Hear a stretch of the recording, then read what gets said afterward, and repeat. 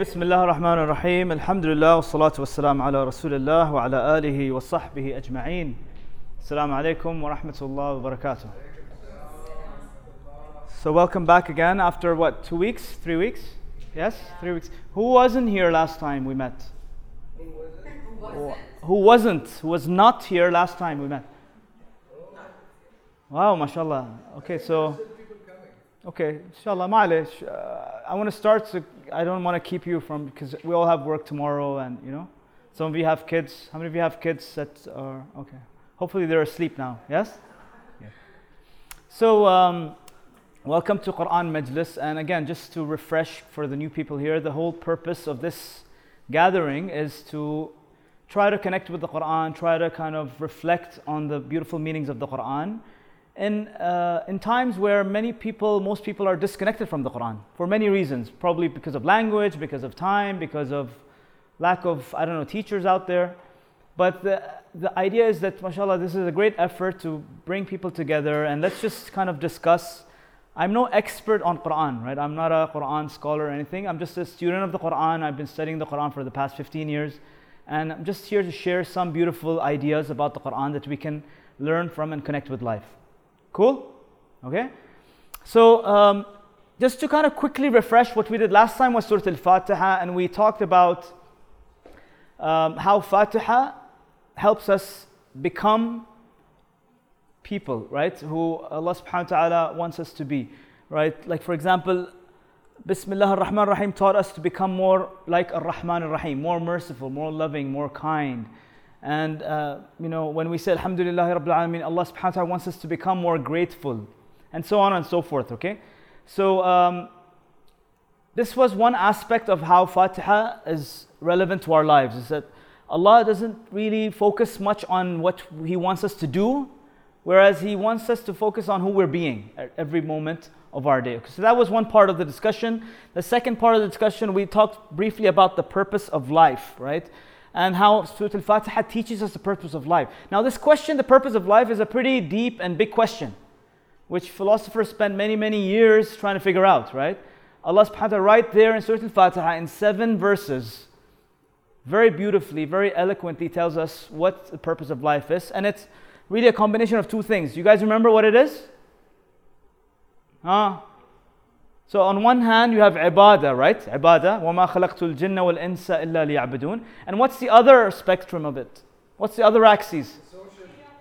Which is the khilafah. Very good. The khilafah fil ard. And it's beautifully balanced. So you have ibadah on the vertical side because it connects you to Allah. And then you have your role on earth. Your role as a Khalifa of Allah on earth. Your role in terms of your responsibilities towards humanity, towards the environment, towards the animals, towards all of Allah's creation, right? So it's a beautiful balance between Iyaka na'bud, vertical, and Iyaka nasta'een, horizontal, right? And then, like we said, ibadah is really this ayah that tells us what the purpose is. وَمَا خَلَقْتُ الْجِنَّ وَالْإِنسَ إِلَّا لِيَعْبُدُونَ. And we have this ayah that highlights the khilafah part. إِنِّي جَاعِلٌ فِي الْأَرْضِ خَلِيفَةً. Allah says. When He created Adam alayhi salam, He told us why He created him. إِنِّي جَاعِلٌ فِي الْأَرْضِ خَلِيفَةً. That's our role. That's our role on earth, is to basically represent Allah subhanahu wa ta'ala, to bring goodness to this earth, to spread goodness on this earth, to leave this world better than it was before we were born, right? That is really the meaningful part of our lives, right? We weren't born to eat, drink, sleep, have babies, party, watch movies and die. There's a bigger purpose behind our existence, right? Allah is expecting great things from us, being, different than animals, right? And so that's the beautiful balance. And then right in the middle is really that beautiful path of Sirat al-Mustaqim, which we ask Allah subhanahu wa ta'ala for how many times a day at least? 17 times a day if you're praying 5 times a day. Ihdina Sirat al-Mustaqim. Oh Allah, guide us to that straight path, that middle path. Notice, it's a beautiful balance between ibadah and khilafah, right? Right in the middle, it's an upward sloping line that's straight, it's simple, it's easy. Sirat al-ladhina an'amta alayhim. It's the path of those who live in Na'im, right? Na'im really is the word for Jannah on earth, right? There's 2 Jannahs, by the way. There's a Jannah of the hereafter and there's a Jannah on earth. Those who live a life on Sirat al-Mustaqim will experience Jannah on earth before the Jannah of Akhirah, right? So it's this win-win attitude towards life, right? Okay, are you with me so far? I'm going fast because a lot of you have already covered this, right? And I love this word that, one of my teachers came up with, a combination between bliss, which is na'im, and discipline, blisscipline, right? Because istiqama means to stay on a path and to try as much as you can to stick to that path and not get distracted. Because who else is on this path, by the way? Who is on Sirat al-Mustaqim? We are. We're supposed to be, but who's there? The prophets. So the prophets were there, yes, very good. But who else is there? Allah subhanahu wa ta'ala tells us in the Quran that Shaitan, Iblis, says to Allah subhanahu wa ta'ala, لَأَقْعُدَنَّ لَهُمْ صِرَاطَكَ الْمُسْتَقِيمِ. I will for sure sit very firmly on this straight path. Why do you think Shaitan is sitting on that path? To push you out of track, basically, right? So that's where he is, and he does not want you to be here. That's why you need discipline to be here, right? In the world of distraction, in the world of materialism that we live in, it's very easy to get distracted. And so you need those constant reminders. You need that discipline. You need that blisscipline. And we'll understand today why bliss. Why is it important to be in a state of bliss? And let me ask a question. Are Muslims today in a state of bliss? Just look at the Muslim world today. No. Are we in bliss? Are we in na'im or are we in jahim?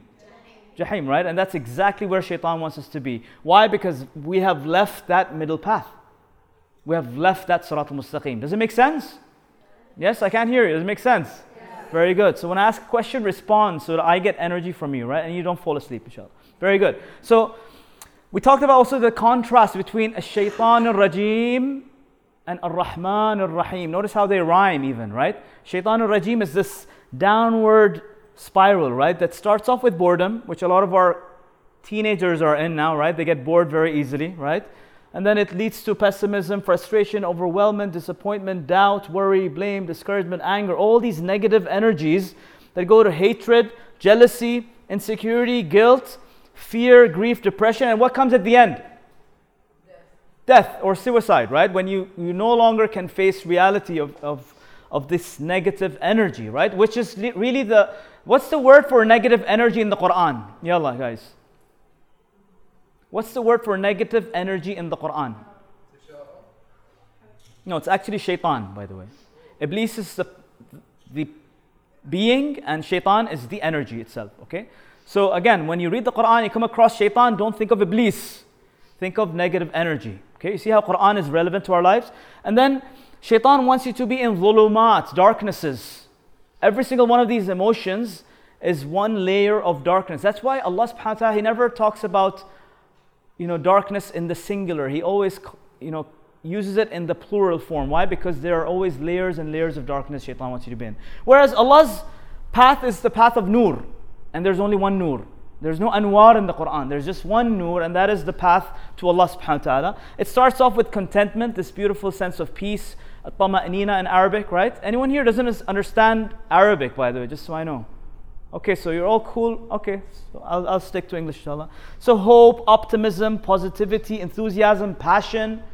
And then the really high frequencies of positivity is joy, freedom, and appreciation, and which is really what na'im is all about. Okay? So where does Allah want us to be? Sirat al-ladhina an'amta alayhim. He literally, the people of Sirat al-Mustaqim are here, right? Where does Shaitan want you to be? Shaitan wants you to be right here. Okay? Does it make sense? It's very simple. I'm simplifying things so that all of you can understand, inshallah. Okay? And I wanted to emphasize something I didn't emphasize on last time, which is this statement, إِيَّاكَ نَعْبُدُ وَإِيَّاكَ نَسْتَعِينُ, right? So the scholars of tafsir say that Allah subhanahu wa ta'ala sent many books to many people, different times, different places. Yes or no? How many prophets did Allah subhanahu wa ta'ala send to different people? Any guesses? Yeah, so in some hadith, more than 120,000 prophets, right? Pretty amazing, right? That's how much Allah wants us all to go to heaven, right? And of course, some of them were sent with books, and the scholars say that all these books were summarized into the people of the book scriptures, which is known as Ahlul Kitab, right? Okay, which is the Torah, which was for who? Which people? Torah was sent to who? Yeah, Musa alayhi salam, yes. And Injil was sent to who? The Christians. And then Quran was sent to who? Yeah, so again, it was sent to Muhammad sallallahu alaihi wasallam, but it was for all of humanity. That was the difference. Very important to understand this. The Torah was sent to the children of Israel. The Injil was sent to the children of Israel. But the Quran was sent to who? For all of humanity, not just Muslims, for all of humanity. Hudan linnas. Okay? Which is an exception here that we often don't really realize, right? That it's not a book for the Muslims. It's not a book for the followers of Muhammad sallallahu alaihi wasallam, right? And so, the scholars say that all of these books were summarized into the Quran, and all of the Quran was summarized in one surah. Which surah? Fatiha. And all of Fatiha is summarized in one verse. Which verse? إِيَّاكَ نَعْبُدُ وَإِيَّاكَ نَسْتَعِينُ. Right? So, there you go. You want a one-line summary of the entire Quran? إِيَّاكَ نَعْبُدُ وَإِيَّاكَ نَسْتَعِينُ. How many words is that? 4 words summarize the entire Quran, right? If we just understood what it means. So I want to explain to you or give you an illustration of what I envision إِيَّاكَ نَعْبُدُ وَإِيَّاكَ نَسْتَعِينُ to mean, right? So most people live this life where these different colors represent what, do you think? Emotions. Different areas of your life, right? So you have social, you have work, you have relationships, you have your, if you're spiritual to some extent, you have your spirituality. You see here? There's like a small compartment for spirituality. Then what else do you have? You have your health. You go to the gym. You take care of your health.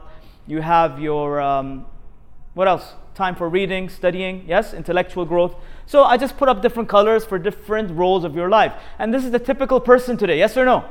Yes? So there you are, and this is your life around you, and maybe Allah gets a portion of your life, right? Now, is that what إِيَّاكَ نَعْبُدُ وَإِيَّاكَ نَسْتَعِينُ means? Not really, because إِيَّاكَ literally means that you and only you, right? And so, the way I see it is people who live this kind of life are going to struggle. Why? Because you're going to be juggling with different things in your life. You are trying to be in control of your life. You're in the center. Are you going to have shortcomings in one of the different areas or no? Yeah. Are you going to fall off balance every now and then or no?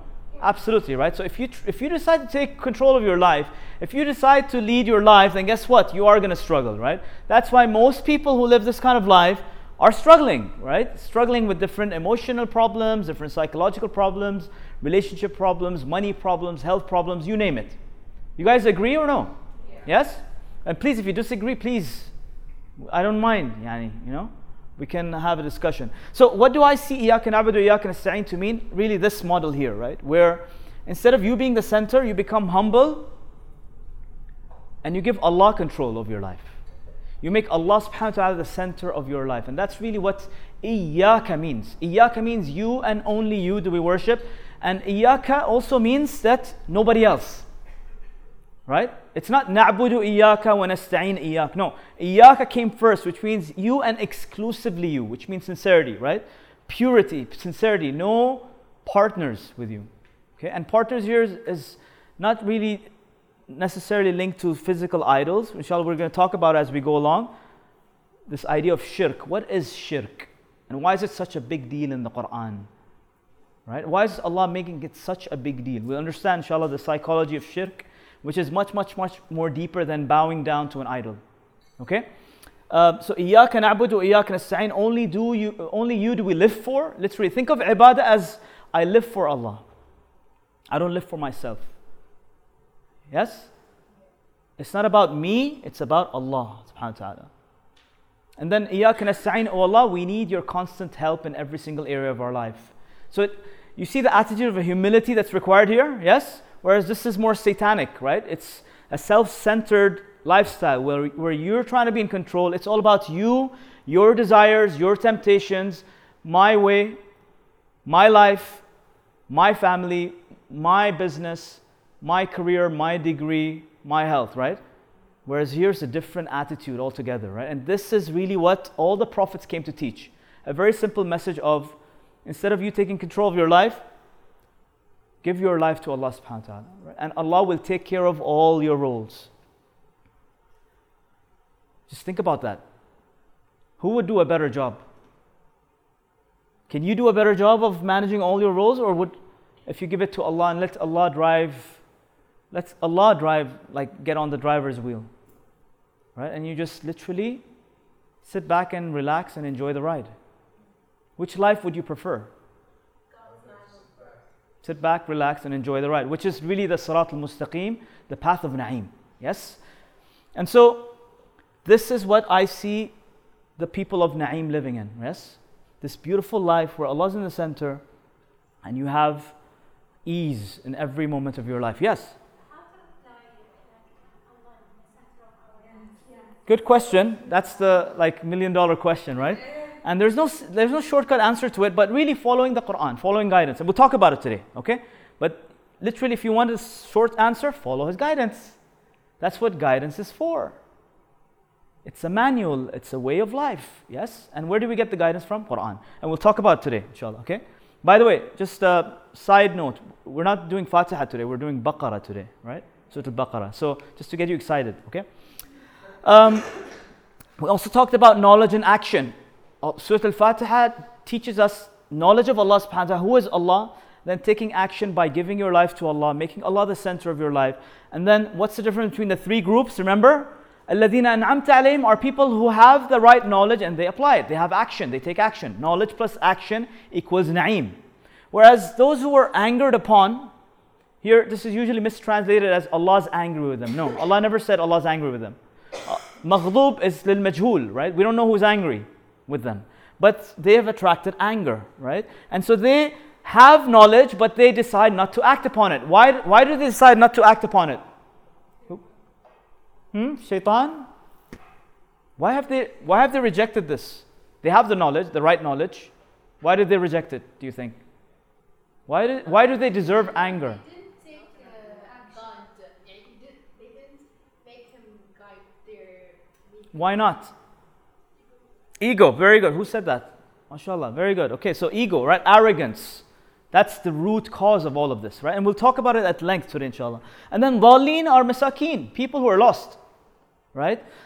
People who have no knowledge, they're just acting but without knowledge, without guidance, right? And so, some people classify both of these as people of hellfire and these are people going to Jannah. I honestly was thinking about it. Allah never said that, right? Allah never judged these people that they're going to hell and you were saved. No. He just gave us three classifications. So, Allahu A'lam, we don't know who's going to go to hell, who's going to go to heaven. We're not there to judge, right? Maybe the dhalleen have an excuse. Ya Allah, we had no knowledge because no one taught us. Ya Allah, we had no knowledge because the Muslims did a terrible job of representing this deen. Yes or no? Then who's going to be in trouble? We're going to be in trouble, right? So let's not get into judgments, because you'll read a lot of translations, astaghfirullah, they will say, مَغْضُوبِ عَلَيْهِمْ هُمَ الْيَهُودِ وَالضَّالِينَ هُمَ النَّصَارَى. Right? مَغْضُوبِ عَلَيْهِمْ are the Jews and dhalin are Christians. Khalas. Like the translator has made a judgment unfairly, right? Is that fair? Now imagine a Christian or a Jew is reading that translation of the Quran. How's he going to feel about Islam? Is he going to be attracted to this deen? Absolutely not, right? Okay, so very unfair translations out there. Be careful, right? I'm warning you of shallow translations. They could do more harm sometimes than benefit, okay? So, what's really, really cool about the Quran is that what surah comes after Fatiha? Guess what Allah talks about in entire Baqarah? These people here, Maghdubi alayhim, right? Surah Al-Baqarah talks about Maghdubi alayhim, and guess what? Which surah comes after Surah Al-Baqarah? Al-Imran, right? What does it talk about? The Dhalin. So if you want to understand who Maghdubi alayhim are, read Surah Al-Baqarah. You understand who Dhalin are, read Al-Imran. You see how the structure of the surahs is perfectly connected? Yes? And that's, by the way, the entire Quran. Yes? Didn't the surah come in different order? Correct. No, so physically, yes, maybe, but Allah subhanahu wa ta'ala revealed to the Prophet ﷺ before he died what the entire order of the Quran would be. So the Quranic order that you see today in your mushafs is divine. Okay? It's divine. From Allah subhanahu wa ta'ala through Jibreel, through Muhammad ﷺ to us today, right? Allah chose Fatiha to be number 1, Baqarah to be number 2. And so it's the entire Quran, every single surah is beautifully connected together just like a beautiful pearl necklace. Every single surah in and of itself is beautiful, yet at the same time it's connected to the next surah. And that's one of my attempts today. And guess what? Not only is every surah connected to the one after it, and the one before it, every single ayah in a surah is also a necklace, a beautiful pearl necklace.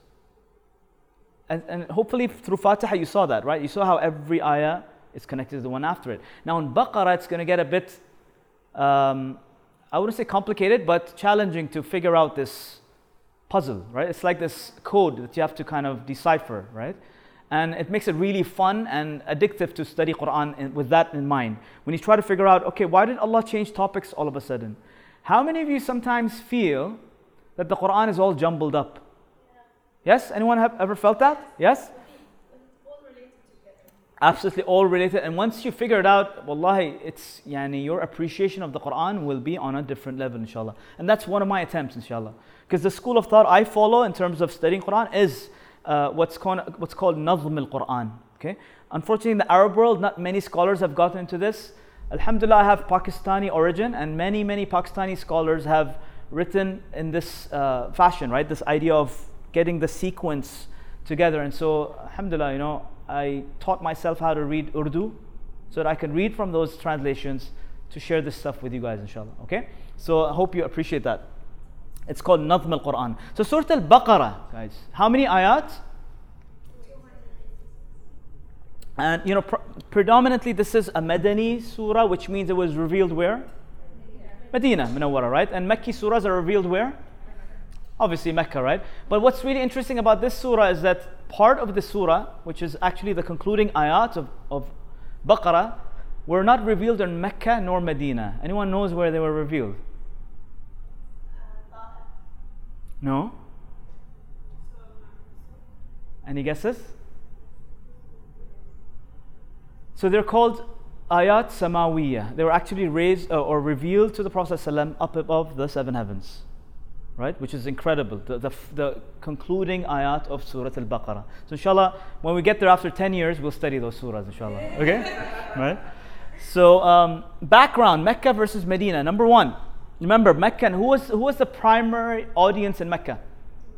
Quraysh, right? The Arabs, Quraysh, Banu Hashim. Whereas in Medina, who's the crowd? So there's Jews. Who else are there? Nasara, very good. And who else? Others, but there was a significant group. Polytheists اللي هم المشركين أكثر شيء في مكة كانوا. Yes, we're talking about like the other group, yeah. So the Munafiqeen, very good, Munafiqeen, right? So these are the three primary groups in Medina. Just for you to get a background, because we're going to be talking a lot about these groups, and we need to understand the difference between the two.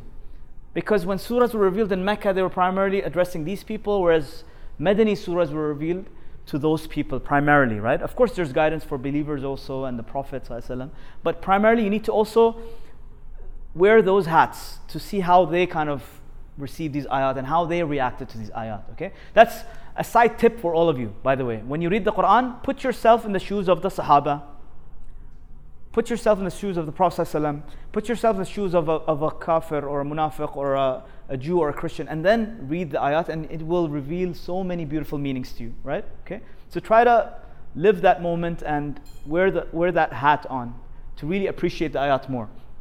So one thing you have to realize about, especially the Jews and the Christians, they were extremely knowledgeable people, right? They were very much into their books. They had scholars. They had like weekly kind of, how like we have the Jum'ah every week, right? What was the day of the Jews? Sunday. And the Christians? Saturdays, Jews, and Christians? Sunday. Very good. And so they're very much, you can think of them as practicing Christians and Jews, right? Okay. They're very practicing. So that's the scene in Medina. So are they getting weekly reminders about Torah and Injil or no? So they're pretty much connected to their deen, yes? Whereas the Quraysh, what happened to them? They completely forgot their deen, right? That's why there are some remnants of Ibrahim alayhi salam, right? Like Kaaba and the Hajj and, Safa, Marwa and all these things. But primarily they completely forgot their legacy of Ibrahim, and they did this idea of shirk and all of that. What was the primary reason for doing shirk? There were about 360 idols around the Kaaba. Why? Yes, so idols basically, it wasn't really religion, it was a big business. It was tourism, it was trade. Every single idol that was on the Kaaba represented a tribe, an Arabian tribe. And so this was their means to attract tourists into the city, right? And they made tons of money out of this. And so one of the reasons they rejected the Prophet ﷺ's message is what? Money, right? Imagine if like Quraysh decided to believe in one God, what would happen to all those idols? Khalas, they would be destroyed, right? And so no more idols. They thought no more business. But little did they know. Yeah, look at Mecca today, mashallah, right? Prime real estate property. Did you guys know this? Most expensive square foot in the world, by the way. Yes? And businesses and all of that. Yes? So they didn't do their math right. Yes? Now, again, I've talked about this before, but maybe just to refresh. So why legacy of Ibrahim? Why is it so important? Allah keeps telling the Prophet ﷺ, call them to the religion of Ibrahim. Why? Because it unites the Jews and the Christians along with the Quraysh to one common denominator, who was who? Ibrahim alayhi salam. So just to refresh, guys, Ibrahim alayhi salam had two sons, right? He had Ishaq and Ismail. From Ishaq came the Banu Israel, the children of Israel. Yaqub's name is Israel. Israel isn't a bad word. Israel means Abdullah. Isra means Abd. Il means Allah. So Israel isn't a bad word. Okay? You're not supposed to censor it out from your discussion. Yes? And so from the 12 tribes, we had Yusuf alayhi salam, among others. There was Musa alayhi salam, and then there was Dawood, Sulaiman, and Isa alayhi salam. He got the Torah, he got the Injil, and then from Banu Ismail, which were the Arabs, the Prophet ﷺ got the Quran, right? But what did Allah instruct the Prophet ﷺ to call them to? Did Allah tell Prophet Muhammad ﷺ to call the people, all of the people, to his religion? Many people think that, by the way. Absolutely not, right? Allah subhanahu wa ta'ala in multiple places in the Quran told the Prophet ﷺ to call these people, all of them, right? The Jews, the Christians, the Quraysh, to Ibrahim, Millata Ibrahim Hanifan, literally, right? Search this term, you'll see so many ayat. Why? Because Allah is interested in a common denominator. And just a side note here, there's a theory out there, I don't know how true it is, but Allahu Alam, that even Hinduism was originated through Ibrahim alayhi salam. Because what's the name of the god of the Hindus? Brahma, right? So Ibrahim, Brahma, sound familiar? Yes? And what was Ibrahim alayhi salam's wife's name? One of his wives, he has two. Sarah, very good. And who's Brahma's wife? Saraswati. Saraswati. Okay. So it could be that even Hinduism was originated through Ibrahim alayhi salam. So religion today we've split each religion into a different circle, and the atheists say, you know what, we want nothing to do with these religions. By the way, did you know that atheism have a logo? I didn't know that. I Googled it and I found it, right? So they have their own logo actually. But literally, like, this is what has happened, and everyone hates the other. We're saying we're going to Jannah, they're going to Nar. They're saying we're going to Jannah, you're going to Nar. They're saying all of you are going to Nar, and there is no such thing as Jannah or whatever, right? Yes? So everyone has their own theory, and this life, if we continue like this, there's going to be bloodshed and hatred and all sorts of wars until God knows when. My theory is that true Islam is really there to unite all of us together, and this was the message of the Prophet, and this was the message of the Quran. This was the Millat Ibrahim Hanifan, right? This Islam, I don't know who came up with it. I call it hijacked Islam, because they took the name Islam and they added all sorts of complicated things. Islam is simple, it's beautiful, it's unifying, it's tolerant, and all of these things. And Misakeen, these guys, I feel sorry for them sometimes, right? Why? Because they've seen the ugly picture of religion and they've decided to be out. Have they seen true Islam? No. If they really saw true Islam, would they be interested maybe? Yes. But who's calling to true Islam today? Not really. No. So terrorists are right here, right? And again, that's a different discussion, but you got it? Yes? So this is like the wrong Islam, yes? And so people aren't really calling to here, right? We're sometimes, hatta and toka, like parents, be careful. Don't teach your children Islam. Don't teach them this Islam, please. Because it's just going to make them more hateful and more intolerant and more, we're going to Jannah, everybody else is going to Nar. No, teach them about humanity. Teach them about the middle path. Teach them about Millat Ibrahim, because that's the message of the Quran. Okay? Yes? Can you define Hanifan? Hanifan, very good question. Hanifan means pure. It also means inclining towards the truth. Okay? But that is really the pure way, you can call it, right? The al-fitra, right? كُلُّ مَوْلُودٌ يُولَدُ عَلى الْفِطْرَةِ, the Prophet ﷺ said. Every human being is born into this. We're born with love. We're born with compassion. We're born with peace. We're born with humility and all these beautiful qualities, right? But then religion corrupts it. So, I'm not a believer that Islam is actually a religion. Does it sound blasphemous? Islam is not a religion, by the way. Islam is a way of life. It's an attitude. Islam has no boundaries, right? Yes, we have created these man-made boundaries around Islam, right? But these are all man-made. If you read the Quran, it is a pure message. It's actually a way of life. It's an attitude. It's a way of thinking. It's a philosophy, right? Yes, it's not really a religion. Okay. Now you understand why we do these talks in private. Yes. Okay. Good. Very good. So the truth. Let's understand some psychology now. Okay. Because before getting to Baqarah, you need to understand the psychology of the people in Medina. Okay. So truth comes. You have two options. Either you accept it and you become what? If you accept it, you become a Muslim. Very good. And if you deny it, then, there's different reasons. Now, why are some of the reasons you would deny the message? Number one, arrogance, like we said. Yes, primarily people of Quraysh, they denied it for arrogance. By the way, even the people of the book, like the Jews and the Christians, some of the scholars denied it. Why? Yeah, they would lose power, they would lose influence, they would lose followers, like in Instagram, like grammar, right? Imagine like them telling other people, "Khalas, you follow Muhammad sallallahu alaihi wasallam." What would happen to their following? Would anyone follow? Khalas, they would lose popularity. Yes. Okay. So power, influence, all of those things. So part of that was, Hatta there was racism. We're from the lineage of Banu Ishaq. He's from Banu Ismail. So there was racism. How can Allah choose an Arab? I thought we were the chosen people, right? And so there was this racism also involved in it. So they weren't really pure. The books made them dry. The books made them lose spirituality, right? And that's why Allah sent Isa alayhi salam with a spiritual message to bring back that balance, right? And the Quran is a beautiful balance between intellectual food for our minds and spiritual food for our souls. It's a beautiful balance between the two. But there's another reason for denial, which is ignorance. You deny it simply because either you have misinformation or you have missing information. Remember these two. What's the difference between the two? Okay, so maybe misconceptions. You heard something that's not really true that you believed because you didn't verify it. Or you simply are missing that information, right? So in this case, who do we blame, by the way?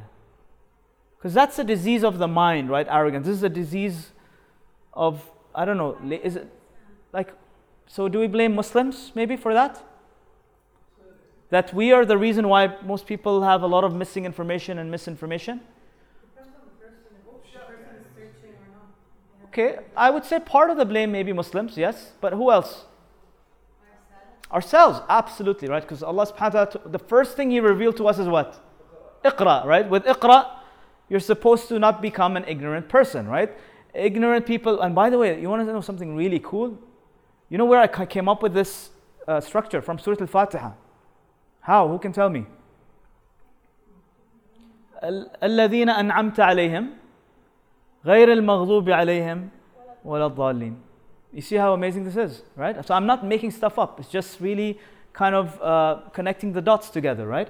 And so dhalleen are people who are lost. Why? Either because of, like we said, misinformation, missing information, maybe from their own laziness. Some people are just lazy.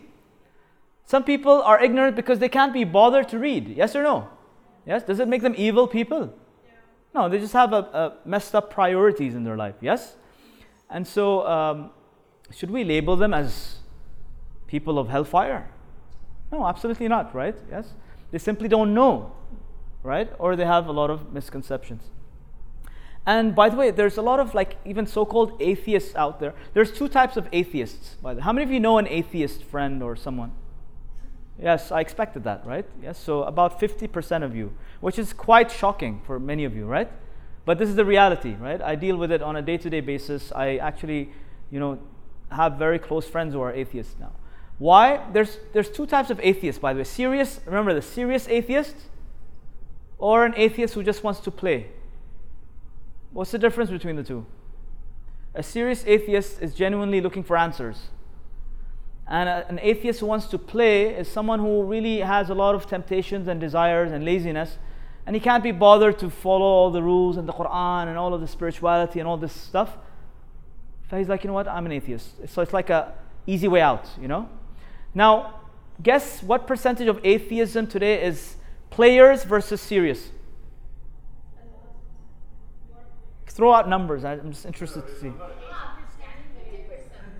How many are players and how many are serious thinkers who are searching for the truth? 70 and Yeah, maybe 7%.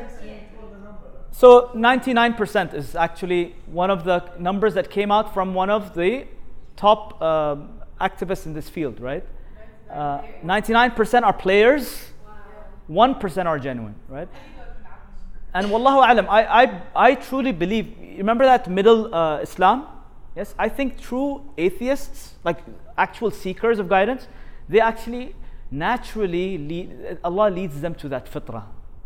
So you don't see them as Muslims, like so-called Muslims with a beard and hijab and all that, but they, bil fitrah, they actually reach to that true guidance of true Islam simply because they're genuine and sincere. And we'll talk about that today, right? In Baqarah, yes?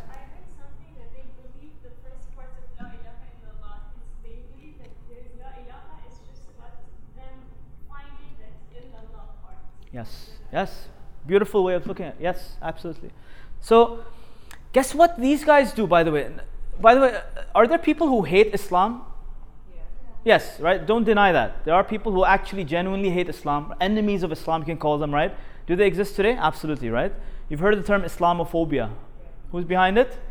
It's these people, right? So there are forces that are, of course, driven by that negative energy, right? Shaitan, yes? Min al-jinnati wan-nas. Yes, jinnah are things that are unseen, by the way. It's not jinn. Jinnah is unseen evil forces. And nas are people, evil people, okay? So these guys, what's in their benefit? What's their agenda? It's to spread the truth about Islam or to invest in more and more ignorance about Islam? Yes, so this is what this arrow is really telling us, is that think of this model as like a pyramid, right? Where you have, have you guys heard of the Freemasons? Yeah. Yes? So you've heard of the pyramid and all that kind of stuff, right? Yeah, exactly. So who's sitting at the top of the pyramid is these guys. I call them the evil elite. Allah calls them al-mala'. Whenever you read the word al-mala' in the Quran, it means the evil elite at the top, who control everything, right? And then who are these poor people? The sheep. The blind followers, right? The victims. Okay? And so they are at the bottom of the pyramid. They are enslaved. Yes? I have a question about, let's say, those that accept the truth. Mm-hmm. And they have like certain positions, and then they preach, they're shuhdeen, they're respected in society.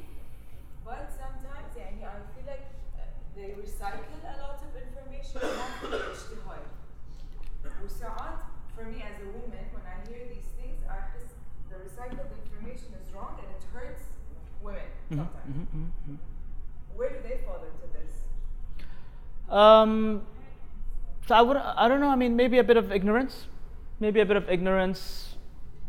You're right, that group does exist. Allahu alam, I mean, again, it's not black and white, right? You can have a combination, yes? There's a lot of shuyukhdeen who have arrogance, by the way. Yes or no?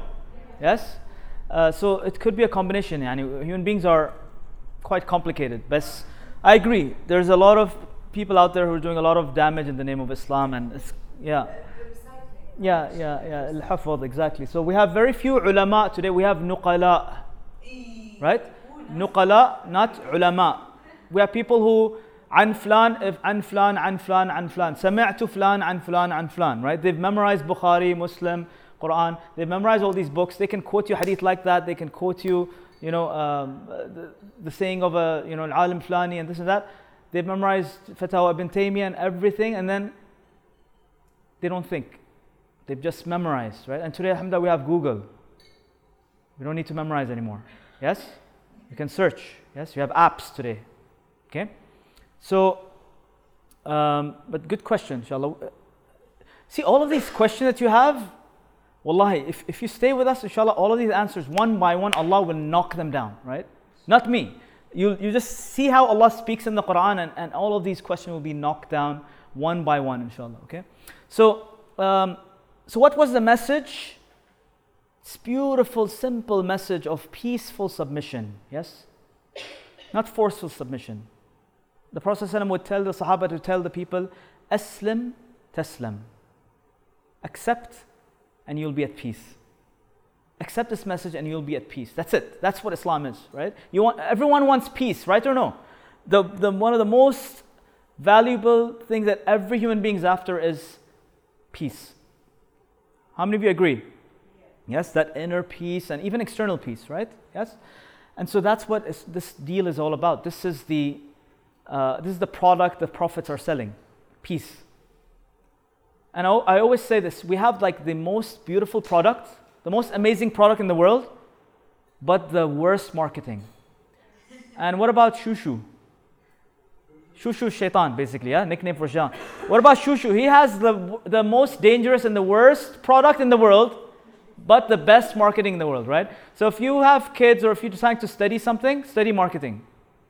We need to get our act together in marketing. We suck at marketing, unfortunately, right? Okay. So what's the message? Very simple. Believe in this one God. Believe in the revelation, the Quran and all the books. Believe in all the prophets. Believe in Yawm al-Qiyamah, right? This hereafter. Belief, and of course values, which is akhlaq. And in akhlaq I put down some things like, gratitude, purity, love, peace and humility. Very simple message. Yes or no? Okay? And so it seems like a good product, and the Prophet ﷺ came with this product. He sold it in Mecca, it got rejected. Sold it in Medina, got rejected. Why? If you think about the benefits of this, it gives you a sense of purpose. Is it a good thing or a bad thing? Yes or no? Good or bad? Good. What about freedom? It gives you freedom, because when you worship Allah alone, you become free. When you worship many idols, when you do shirk, you become enslaved to multiple things. Enslaved to your desires, enslaved to drugs, enslaved to addiction, enslaved to pornography, enslaved to money, enslaved to materialism, enslaved to what people think, enslaved to society, enslaved to your emotions and your fears. But Allah came to give us freedom, yes? And then this freedom gives you courage, because when you believe in Allah alone, you become fearless. And that gives you courage, okay? And, it makes you responsible because you believe in akhirah. Right? So there's a sense of time and value of time. And you know what? I have a responsibility. I'm a khalifa. Yes, Allah wants me to be happy and to be joyful and loving, but I have a responsibility. Right? And then, of course, this idea of justice and love. Beautiful things, right or no? These are the products of this message. Are these good products? Yeah. Yes? So why did Quraysh reject it? Why did Medina reject it? Simply because of this idea of money, power, pride. They didn't want accountability. They didn't want anyone telling them what to do. They didn't want rules. And subhanAllah, it's fitrah, right? Like, we don't like rules. That's why we don't like school, right? We don't like homework. We don't like the principal in school. We don't like the cops who stop us at the red light. Yes? Because we don't like rules. But this deen came with some rules for our own benefit. By the way, side note, are there many rules in the Quran? Okay, again, a survey. What percentage of the Quran are rules? 1%. Give me numbers. 5? What 5? 32%? Yalla. What do you think? What percentage of the Quran are ayat that have to do with halal, haram, right, wrong? 1%? Baqarah. No, so entire Quran. Just give me a number, like on average. So someone has actually done the math, right? 7% of the Quran are laws like halal, haram, right? And 93% is all just values, teachings, wisdom, right? Isn't that cool? Yes? So the Quran is not a book of laws, right? And then of course, this idea of authority, they didn't want authority and ego. You want to summarize all of why they rejected this message? It's really ego. And that's the sin of Iblis, right? He didn't do sajda to Allah. Why? Because of ego, simply, right? So that was just brief context. Ready to get into Baqarah now? Or are we done? Is time over? So that was a pretty long introduction, but I think it was necessary. Yes or no? Yes? Okay, very good. So Alif Lam Mim. أعوذ بالله من الشيطان الرجيم بسم الله الرحمن الرحيم ألف لام ميم ذلك الكتاب لا ريب فيه هدى للمتقين الذين يؤمنون بالغيب ويقيمون الصلاة ومما رزقناهم ينفقون والذين يؤمنون بما أنزل إليك وما أنزل من قبلك وبالآخرة هم يوقنون أولئك على هدى من ربهم وأولئك هم المفلحون. First introduction of Baqarah right after Fatiha, right? My goal is to hopefully finish the first ayah today. Okay? What's the first ayah? Alif Lam Mim. So inshallah, make dua that we are able to finish the first ayah today. Okay? That's a challenge. By the way, what time are we expected to be done? Like 9ish, yani? Okay.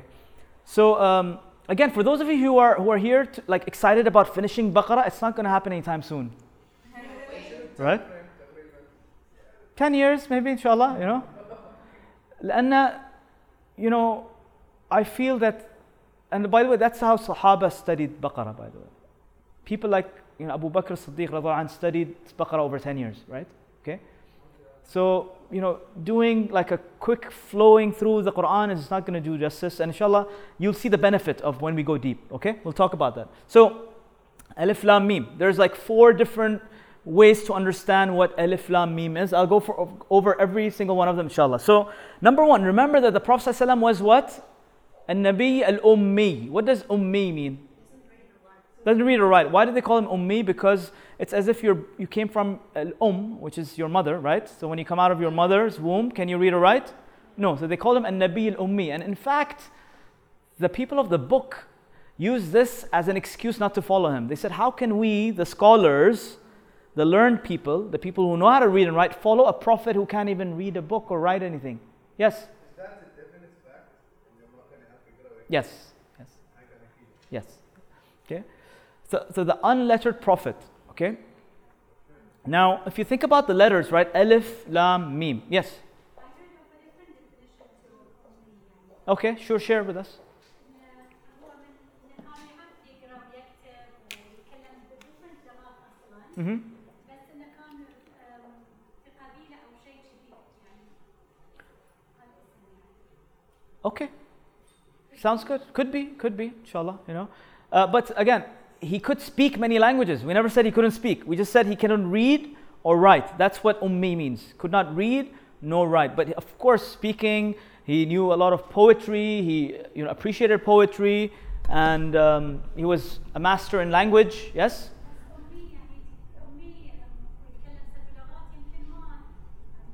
No, you don't necessarily have to know how to read or write. By the way, back then, ما كان في printing press. So realize that reading wasn't really that important. And sometimes we don't realize this fact. They didn't have Sahaba didn't have mushafs that they used to read, every day. No, it was like memorized in the hearts, and it was poetry. They used to write on leaves and leather, skin, and rocks and that kind of stuff, right? Okay, so writing and reading wasn't really that big of a deal. Exactly, it wasn't that common, and you didn't need it. You needed one scribe for an entire village sometimes. Okay.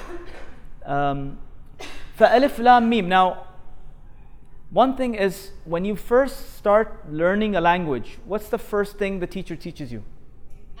A, B, C, D. Okay. So, for the Quraysh especially, right? And even for the people of the book, right? Like think of both audiences now, Mecca and Medina. These ayat are coming down where this prophet who can't read or write is all of a sudden reciting letters A, B, C, D. When your child starts saying A, B, C, D, E, F, G, what do you conclude? What do you conclude? They're learning from who?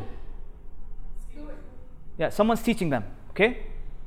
You conclude that someone is teaching them. Maybe it's an app, maybe it's cartoons, whatever it is, but they're getting this information. Could you like out of the blue start saying A, B, C, D, E, F, G? No, it has to come from a teacher, right? So this is the first point here, is that this prophet, this so-called man who claims to be a prophet, definitely has a teacher. Because people back then didn't say A, B, C, D, F, G. They just knew poetry. They would like use beautiful literature and language, but they never used letters in that sense, you see? Nobody broke them down. If they saw Alif, Lam, Mim written down, how would they pronounce it? Alam, right? Alam. Pain or whatever, right? No one ever spoke like that during those times. So this was like very new and very unique to them. So Allah subhanahu wa ta'ala responds to this by telling us that Ar-Rahmanu 'allama al-Qur'an. And so when the audience heard these ayat, they actually thought that the Prophet had a teacher whose name was Ar-Rahman. And he was the one who was teaching him Qur'an. You see, they trying to like logically make they did the math and they thought the name of this teacher is Ar-Rahman. They didn't do the connection that Ar-Rahman is Allah subhanahu wa ta'ala. They thought this teacher is Ar-Rahman. So in a way they realize that this language, this ayah itself is not something that can come from the Prophet ﷺ himself. You see, that's what I'm trying to get to. Is that point clear? Yeah. Yes? It must be coming from an external teacher. And is there a difference between teaching and speaking? Because Allah didn't say Ar-Rahmanu qara'a, right? Allama. What does allama mean? Teaching, right? Is there a difference between teaching and speaking? Yes. What's the difference? Speaking, you just can speak it, but teaching it, like, and you feed it. Okay. Yes, and what's the difference between like a speaker and a teacher? Whose job is more easier? Speaker, right? You just come, you give a talk, 15, 20 minutes. Yes. Teaching, and teaching requires helping the recipient understand the knowledge, right? And that's why, I don't know what you guys think, but I feel that like I have more passion in teaching. I want to help you guys get the message, right? Otherwise, I would talk for 20 minutes, Assalamu alaikum wa rahmatullah, and I'll be out of here, right? But the reason I put these slides together and we're going in depth is why? Because I want to teach you guys. I want to help you guys understand this message. There's a big difference. And so Allah's telling us, remember we had this question last time? How do I study the Quran? Which tafsir do I read? Which translation do I read? Who do I listen to? Do you have any recommendations? Allah's taking credit for that. Allah's telling us, you want to learn the Quran? Come to me. Not only will I read the Quran onto you, I will teach you. I will make sure you understand it. You see? So, how many of you guys believe that? Yes? Because a lot of people have doubts. No, but how come? How will I understand? No, but Arabic is difficult. No, but no, I can't. Right? To understand it all. Yes. When you understand, you will understand. Yes. It's time to understand. Yes, absolutely. Yes. Barakallah feek. Yes. So, just like, there's many people who didn't come up today. They didn't show up today, right? They were expected to come, they didn't show up. Why didn't they show up? It wasn't meant to be for them to be here today. It wasn't their day. How come you guys showed up? It's meant to be. You're here, you're ready to learn this stuff today. Again, we're not judging those people, they're not ready, we're more advanced than them. No, astaghfirullah, right? Maybe they already know this stuff, that's why they're not here. Yes? But Allah has this divine plan and we don't understand how that works, right? So, there's a unique style to the way Alif Lam Mim is pronounced. And so when the Prophet ﷺ would say Alif Lam Mim, the response from those, like the audience, whether it's Mecca or Medina, was, what in the world is this man saying? We never heard this before. And it would raise questions, right? It was like this,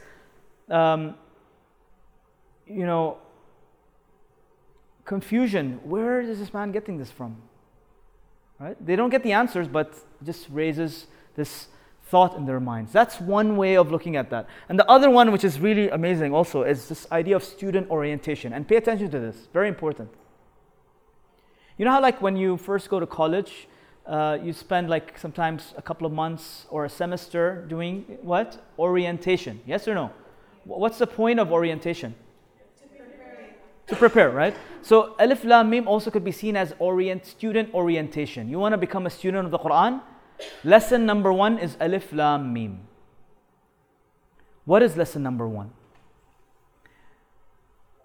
The fact that if you truly want to benefit from the Quran, then lesson number 1 is you have to realize that there are going to be things that you will never know.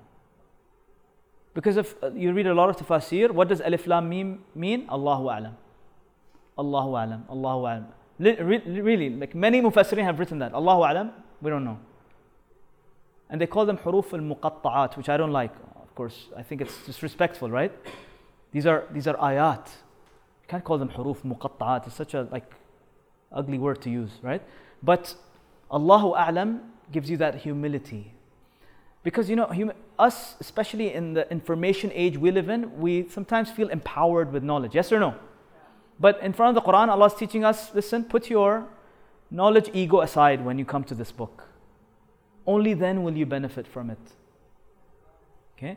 And number 2, respect Quran as an authority. Quran is unlike any other book. Like, sometimes we read books, New Age books, spirituality books written by people from the East or the West, and, we sometimes criticize them and, we discuss them in book clubs and stuff like that. Yes or no?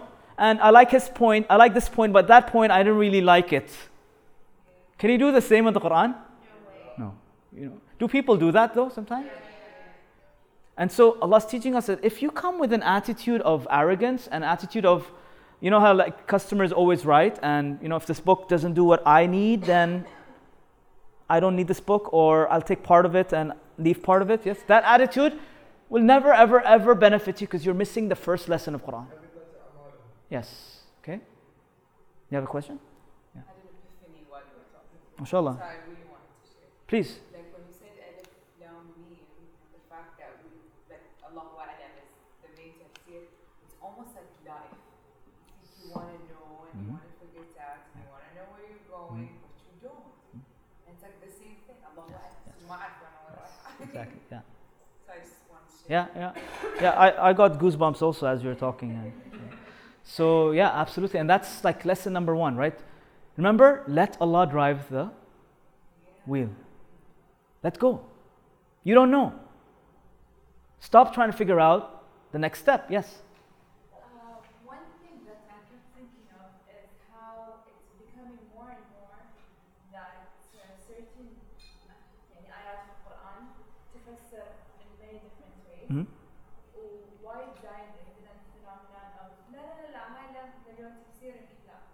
One of which is hijab, which I struggle with personally as a woman, because في ناس يقولون لك لا, it's clearly there, في ناس يقولون لك no. So what do you do in this case? How do you look for guidance in something where now there's so many conflicting ideas? Great question. Simple answer, go to the Quran and look at what Allah says about the hijab. Okay, inshallah, when we get to the ayat of hijab, we'll talk about it at length, and it'll be going to be shocking revelations for most of you, right? But the word hijab in the context of this hair thing that you're wearing doesn't exist in the Quran. Okay? The word hijab in the context of this thing that you wear on your head does not exist in the Quran. It's man-made, right? People have made it up, okay? So he talks about al-khumr and jalabi bihin and other things. We'll talk about it inshallah, but you want the answer, go to Allah. Because people will... Yes, sure. Please. Because even as I think what you know Quran, so I'm going to go over the tafsir, and those people in Yufasrun in a very vague way. Yes. So it's always ends up we don't ask God. It's a challenge. Choose what Mm-hmm. tafsir suits you. Yeah. What tafsir your heart goes with. Very good. Ask the God to help you, to direct you where. Yes, good points. But again, I would say go back to Quran. And this, this attitude of أنا مو فقيه, أنا ما أعرف, لا لازم أسأل الشيخ فلاني. لا, stop it. You can actually, if you're sincere, Allah will open doors for you. Quran is easy. تتكلمين عربي ولا تقرأين عربي؟ خلاص. You have like advantage over 99% over the world, right? Yes.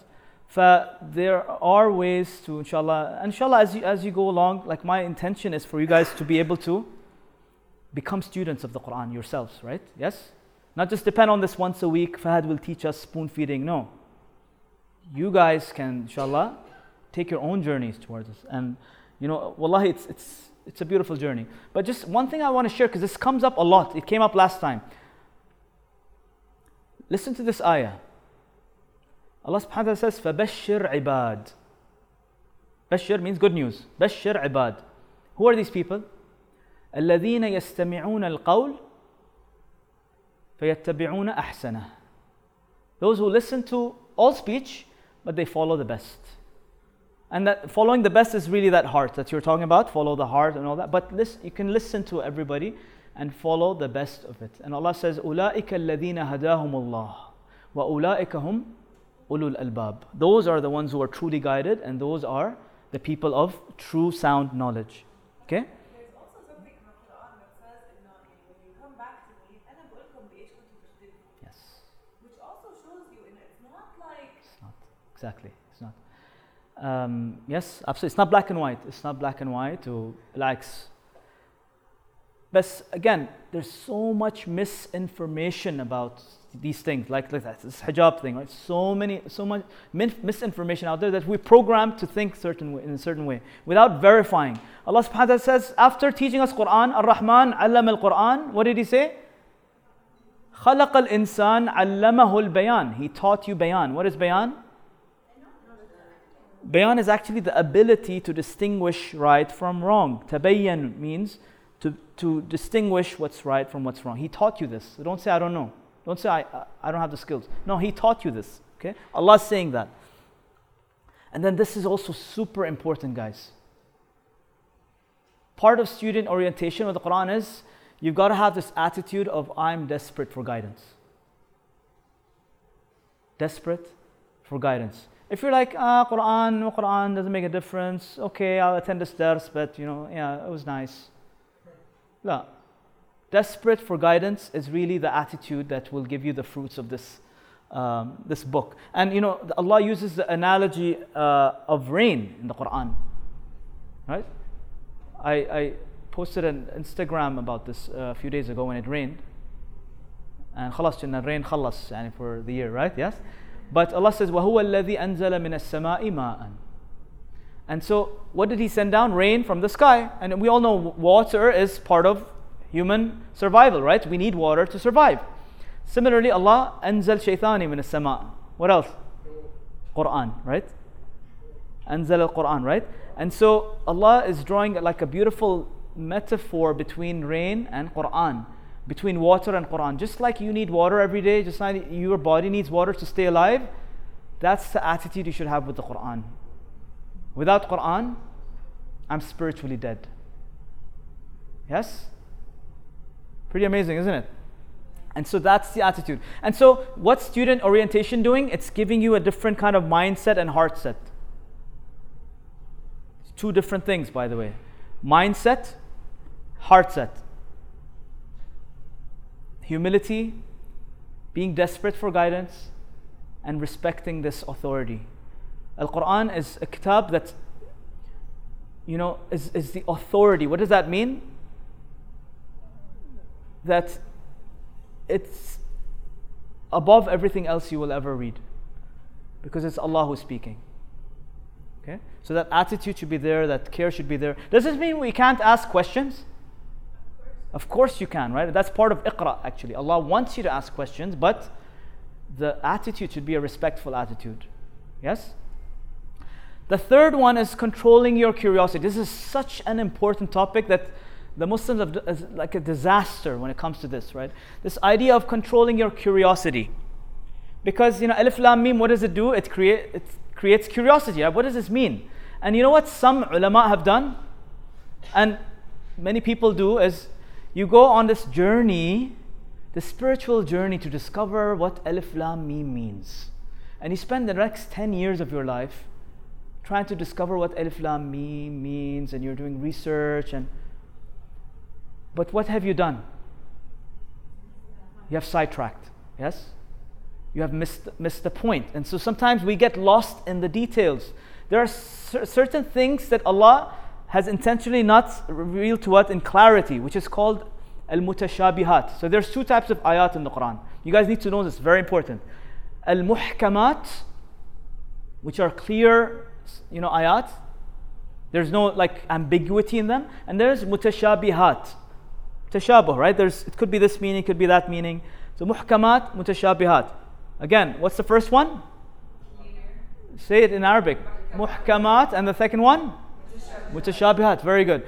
Mutashabihat could have multiple meanings. What does Nurun ala Nur mean? You read 1,000 different versions of what Nurun ala Nur means. So that's a mutashabihat.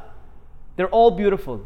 Okay? Think of it like a garden with mango trees, apple trees, strawberries. All are beautiful, right? But there's certain things like mutashabihat. Allah is one. Muhkamat. Allah is one.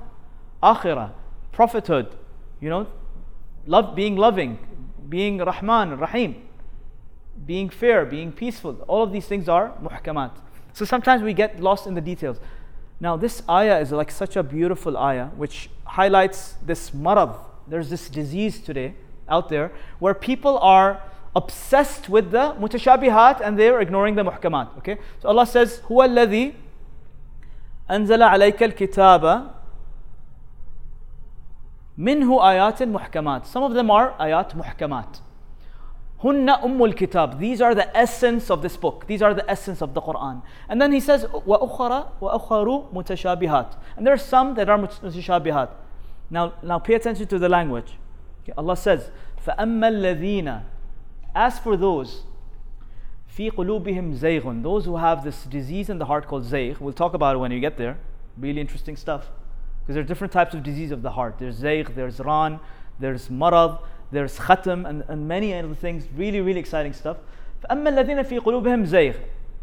As for the people who have a disease in the heart, what will they do? فَيَتَّبِعُونَ مَا تَشَابَهَ مِنْهُ. They follow only the mutashabihat. That's all they're interested in. Okay? Why? ابتغاء الفتنة. Why? Because they want to create fitna. They want to create this enmity among people, and they want to have this right and wrong and ego attitude, right? Where they want to prove themselves right. So ابتغاء الفتنة وابتغاء تأويله. Their intention is to try to explain what these verses mean. Mutashabihat. Okay? Yes? Okay, let's read. Very good, very good. So mutashabihat are verses that are unclear, ambiguous. They can have different meanings. Vague.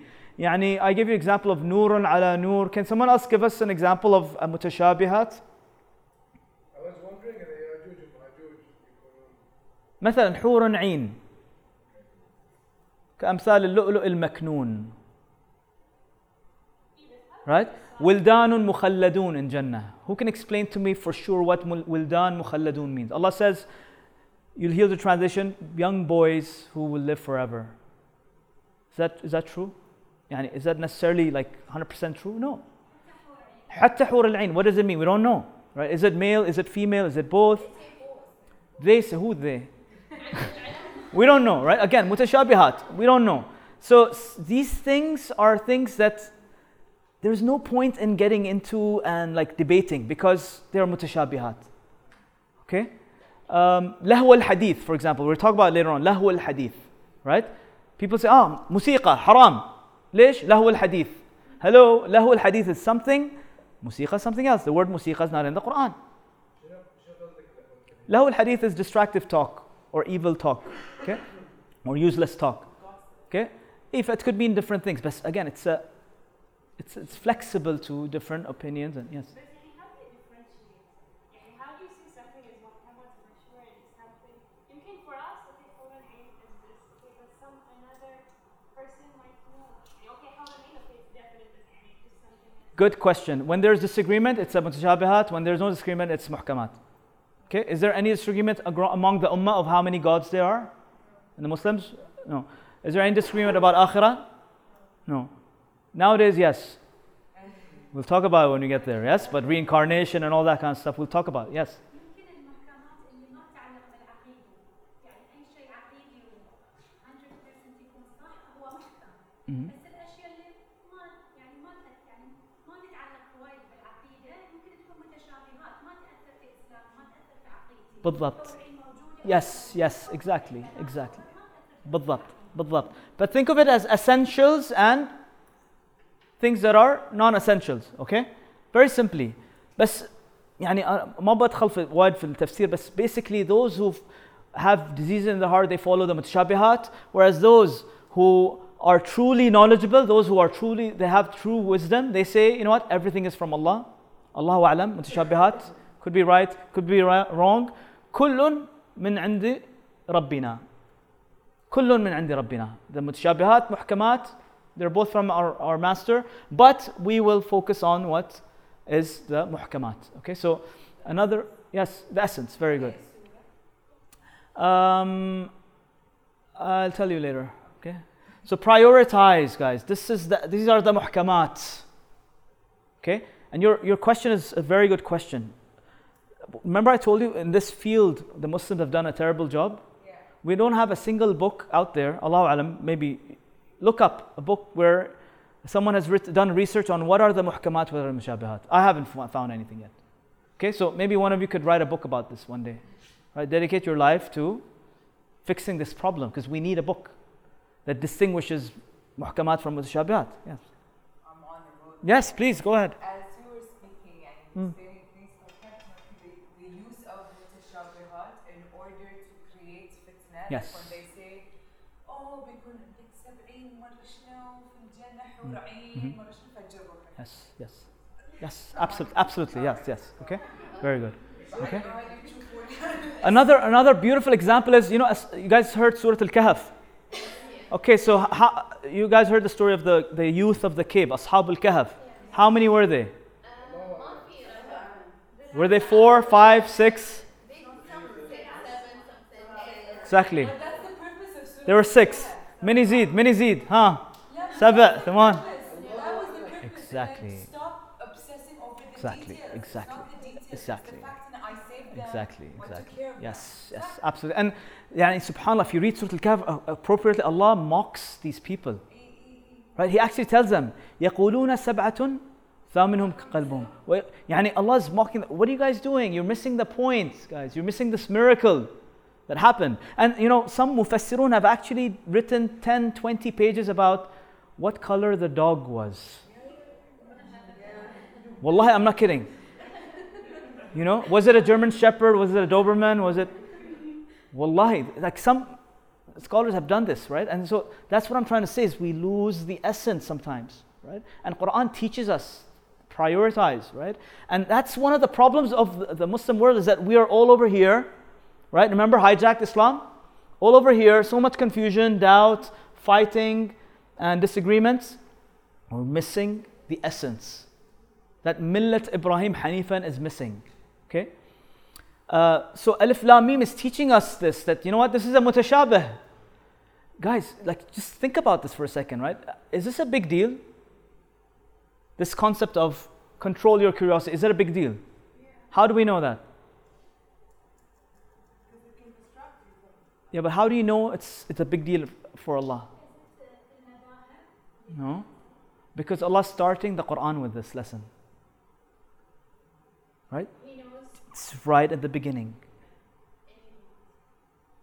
So control your curiosity because Allah knows that this, if you don't follow this, your entire deen is messed up. Yes? Okay? So this is what Quran does, by the way. This is what's so beautiful about Quran is Allah sets the priorities. Right? Not human beings, not your Shaykh Deen, not your school. No. What is the priority? Allah says, Alif Lam Mim, this ayah here is number one priority in the Quran. Right? You get your student orientation, you understand this idea of context, and then you understand your curiosity. And then there are some cool discoveries. We're nearly done, inshallah, okay? And this is my favorite part, by the way. Just some research. So there's guy named Lu'ay al-Sharif. How many of you heard of him? None of you, huh? Wow, okay. I thought everyone would raise their hands. But he became very popular on Snapchat because he's متخصص في اللغة العبرية, like Hebrew and Aramaic and Syriac, and his theory is that Alif Lam Mim, Ha Mim, Yasin, Ain Sin Qaf, these are all huruf muqatta'at in the Quran. His theory is that these are all originally from like letters from the Hebrew language. And so he deciphered the code. And he has this website called Morphix where he actually wrote down Alif Lam Mim in Hebrew, right? And when you translate it, guess what comes? Silence, speechlessness. So, he came up with this, mashallah, tafsir. Yani, Allah starting off by telling us to learn to be still, right? Be silent. And for those of you, how many of you do like meditation and stuff like that? Okay? Huh? ممكن طبعا متشابهات, but it's a beautiful mutashabih, right? Remember, like we said, it's a garden, right? So you walk in and you're like, wow, beautiful. I'm not going to, okay, he's passionate about this, but I'm just sharing with you some things to make you appreciate the depth of the Quran, right? Just in these three letters. Like different things to different people. Yes. Why it's that big. Exactly. Because people are different. بالضبط. So you see it from your own lens, right? Like I would never do research on Hebrew and all that. It's not me, right? I'll share with you later on what interests me. Okay? That's coming up, inshallah. So silence, speechless. You know how like when you start a talk, silence. A teacher is about to start. Shh. ذلك الكتاب لا ريب فيه هدى للمتقين. It's beautiful, right? It makes sense. Okay? Is it the ultimate truth? No, right? But it's just a beautiful discovery. That's why I titled this section Cool what? Discovery. So it's not the ultimate truth, guys. Okay. Another very, very cool insight is that, and this is, I know, it connected to Lu'ay's work, right? Where every letter, by the way, in the Aramaic, they have like symbols for each letter. Okay? And so Alif is an ox, basically. Okay? Alif. Lam is the ox goad. Anyone knows what an ox goad is? It's basically the stick that's used to guide the ox. Okay? And then Mim is water. Can anyone do the math and like figure it out? Yes, so basically the ox is being guided to the water, right? And the next ayah is ذَلِكَ الْكِتَابُ لَا رَيْبَ فِيهِ هُدًى لِلْمُتَّقِينَ. It's talking about guidance also. So it's connected, yes? So some cool things also, Noon actually is, you know how it's written? In the Arabic language, hatta, Noon, it's like this thing with a nuqta, right? Yeah. So it's known as fish in this language, right? And so hatta, the Noon looks like a fish in some creative way, you know? Nafs al-shay, Taha starts with Ta, right? Ta is the serpent. And how is the Ta written? Look at the Ta, it looks like a snake, right? With the head here and the tail behind. Yes? Again, just some insights, okay? Then Surah Taha talks about Musa alayhi salam's, his incident with the magicians and the snake, okay? So, just some insights. Again, some of you like this stuff, some of you like la, right? But again, I'm just sharing some cool discoveries. This is my favorite part, actually, is that another dimension altogether is this idea of sound. Because sound is vibrations. Yeah. And Alif, Lam, Mim are sounds. Alif, Lam, Mim, these are sounds, okay? And so, one theory out there is that all of these huruf al-muqatta'at are actually mantras that need to be used for different kinds of healings. You guys know what mantras are? How many of you know what mantras are? Okay? For those of you who are familiar with energy and healing and that kind of stuff, this is used a lot in Asian tradition, right? Like Om. You guys heard of Om? Yes? So that's a mantra, basically. And there's many others in the Hindu tradition, the Buddhist tradition. And so, yes. Yes. Exactly. So one theory is that actually these sound vibrations actually help us. And just for those of you who are completely like clueless about this field, I just want to give you some exciting research done about sound and about words and how words can actually affect particles and change certain vibrations. But this Dr. Masaru Emoto, I hope I pronounced his name right, he did this water experiment where he put water in different jars and looked at them under a microscope to see what effect would happen on these water particles. And so he found an astounding discovery that every single time he put down positive names to the water, the water particles, what you see here are water particles being shaped in beautiful shapes. This is not photoshopped, guys. These are actual images of water particles that are, kind of assembled or structured in different patterns based on the word. So compassion, thank you, wisdom, truth, harmony, love, all beautiful kind of shapes. Isn't it incredible? Yes? And we're made of 80% water. We're made of, yes, absolutely. We're made of water. So when someone says nasty things to you, you can imagine what kind of things are going on in your body, right? That's no wonder you feel bad. Yes, it's coming. Yes, go ahead. Yeah. So heavy metal music, right? Noise versus compassion. I will kill you. You fool, right? Water before a Buddhist prayer versus with the prayer. So there's many other images. You can inshallah Google it. He's written books about this also. Very, very interesting. Yes, the hidden messages of water. You can read it inshallah. Very interesting. Yes, you want to say something? Yeah, كنت بقول عن the mantras you're talking about, like Alif Lam Mim. It's so interesting because don't we use like certain مثلا specific surah to heal some part of our lives? Absolutely. Maybe that has. Yes. Absolutely. Yes. Alif Lam Mim and Alif Lam Ra, all of these are beautiful mantras that you can use. So love, thank you, I hate you. I zoomed it up a bit, شوي. Okay. Hatta this experiment, how many of you have heard of this experiment where you put rice, cooked or boiled rice in 2 jars, and then you label one hate, label one love, leave them for about 6-7 days. The hate jar will start rotting, and the love jar will start, or will remain pure. You guys think I'm like making this stuff up, right? Yeah? So this is actually experimented and tried, yes? So why am I sharing? So why am I sharing all this stuff? Is if words alone make such impact on particles and because we're made of like matter and particles, right? And vibrations. So imagine when someone says something nice to you versus when someone says something nasty to you. Yes, these affect us a lot. Yes. I just in quantum physics, Mm-hmm. they say that particles act in a different way based on how you look at them.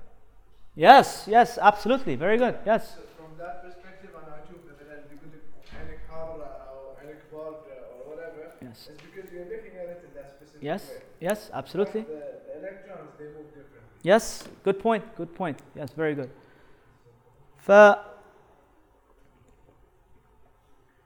Hatta there's this, I've done courses on, I've studied sound and music, guys, by the way. I've done courses in that because I want to figure out about this whole, $1 million question, is music haram or not? So I actually studied courses about sound, about music, to really understand the reality behind it. Yes? Absolutely. Yes. It's music. Yes. Like really early in the morning, go outside. The birds chirping, the ocean, the wind. How it makes you feel. It makes you feel bad. You shouldn't do it. Yeah, South Park music haram. All right. South Park, the music you think there is. So yeah, the answer to your question is it depends on many things. Depends on what type of music, depends on the lyrics. It also depends, listen to this, it depends on the intention of the creator of the music. Like one study shows that intention matters a lot. It makes a big difference. And the biggest example of that is like, Assalamu alaikum. There's different ways of saying Assalamu alaikum, right? I could say Assalamu alaikum. How are you? Right? It's nice. Or I could say Assalamu alaikum. Ala, akhbar, right? Or salam. Or, if someone, like, there are certain people who talk in certain ways. They're saying nice things, right? But in a bad way, in a negative way. Yes? Like hatta I love you. There's different ways of saying I love you, right? Oh, I love you so much. Versus, yeah, I love you too. Different, right? So the intention makes an impact. Okay, that's what we're saying. So hatta for artists, it depends. Like one of the teachers that I follow, his last name is Goldman. You could look him up. He's one of his music albums is called Dolphin Dreams, award winner, mashallah, amazing stuff. I always have it in the car, right? Very soothing stuff. He uses natural sounds. It's called Dolphin Dreams. People have cured themselves from cancer or diseases or just from his music. This guy, he was a rock star at one point in time, and on stage he got this epiphany, now Allah, what am I doing? What kind of music am I playing? What kind of impact am I giving to these people, right? Why not use this talent I have to heal people? And so he went on a 35-year journey to learn about healing through sound, right? And so today you have these practices where, you can put different sound kind of instruments around you to kind of heal, okay? This stuff exists, ترى مو خرافات هذه يعني, okay? So we need to wake up to the reality. And of course, for those of you who are familiar with energy, my understanding of what energy around you is the nafs. The Quranic word for that is the nafs, okay? Which again, either expands or, is suppressed. قد أفلح من زكاها وقد خاب من دساها, right? And so you have this nafs around you that has your emotions, your thoughts, your feelings, everything is around you, and it's all connected to your body organs, by the way. Okay? Yes, that's again, في اختلاف in what it means. It's one of those متشابهات, because Imrat al-Aziz said that. So do we take her statement or no, right? Again, في debate. And then they have like energy centers in your body which are responsible for different organs. That's why your emotions sometimes make you sick, and you can heal your bodily organs through emotional healing. Again, music affects us whether you like it or not. Okay? That's why it's important to choose the right kind of music. If you're listening to a lot of sad songs known as the blues, right? Allah ya'inkum. And you're taking in a lot of negative energy, seriously. Or like heavy metal, rock, or rap and hip hop, and like with all the like swear words and Allah ya'inkum. Like I have one of my clients in coaching, right? He's like ex-drug addict who went through rehab and now is like in healing. He was sharing with me like over the summer he had a relapse. You guys know what a relapse is, right? Where you go back into that. I asked him, so what triggered it? He's like, I was listening to Tupac, right? Because for him, like that music just pumped him up, and he was like, yeah, let's do it. Let's go to the club, and okay. He regretted it. Every time he listens to that music, خلاص, that urge comes in, right? And that's why in some shopping, shops, like clothing shopping, in shops, they use that kind of music, by the way. Yeah, let me buy this and that too. Yeah, and this and that. Wallah ma tghashmar tara. This is all psychology, right? They use that stuff to convince you guys to. Wallah, when I studied this stuff, I was like, I used to love music when I was like not Islamic, and then when I started my journey of Islam, like Islam music became haram, and I became like boring, and my family. So again, it depends, like we said, on the type of music, the lyrics. Again, yes, exactly. And what does haram and halal mean? What's good for you, what's not good for you. Think of it that way, right? Stop thinking of it as Allah will punish me, Allah will not punish me. Think of halal and haram as what's good for me, what's not good for me. What works, what doesn't work. Everything Allah made haram explicitly, the muhkamat, are not good for me. So if I don't do them, I will lose out, right? It's not like Allah is waiting to punish you if you listen to music. Sometimes we forget this idea that halal is good for me, haram is bad for me, right? Halal has benefit for you, haram has harm on you. So the only loser is you if you do haram. But explicitly in the Quran, Allah has not mentioned music. So it's And the beauty of our deen is by default everything is halal except what Allah has explicitly made haram. Right? And what are the explicit things Allah has made haram in the Quran? You can count them on your fingers, right? Like, يعني, exactly. Yeah, very few things, right? These are the huruf al-muqatta'at that are mentioned in the Quran. There's noon, there's qaf, there's sad, taha. You want to do like a healing kind of experiment? Yes, together? Yes. Okay. For those of you who think we're weird, you can inshallah leave. يعني كيفكم بس I use this like sometimes in the morning drive to school. Me and my kids recite Yasin, Alif Lam Mim, like, you know, literally for like 15 minutes. That's all we do, and they feel great, right? It's a beautiful day for them. Now, what each one means? There are different scholars have different themes. That مثلا Yasin is for purifying your environment from evil. Alif Lam Mim is for ilm, for knowledge. Kaf ha ya ain. Again, each one is different. So let's do Alif Lam Mim together. Yeah. Yes. So the way it works is you just basically because we're a lot together, and that's one of the benefits of Jama'ah, right? That's why Salatul Jama'ah is Ajr Akthar. Why? Because when vibrations together, like when you say Ameen together, like 300 of you, it has more impact because there's more vibrations. So we'll do Alif Lam Mim together, inshallah. Okay? Ready? Yeah. Okay. I'll say it 3 times alone, and then from the 4th one, you guys carry on with me, okay? And remember, we said that intention helps, yes? So read it with the intention of getting healing, okay? Take a few deep breaths. Relax. Let your entire body relax, all the muscles, all the cells. You've had a long day, yes? Alif Lam Mim. Alif Lam Mim. Alif Lam Mim. Alif Lam Mim. Alif Lam Mim. Alif Lam Mim. Alif Lam Mim. Alif Lam Mim. Alif Lam Mim. Alif Lam Mim.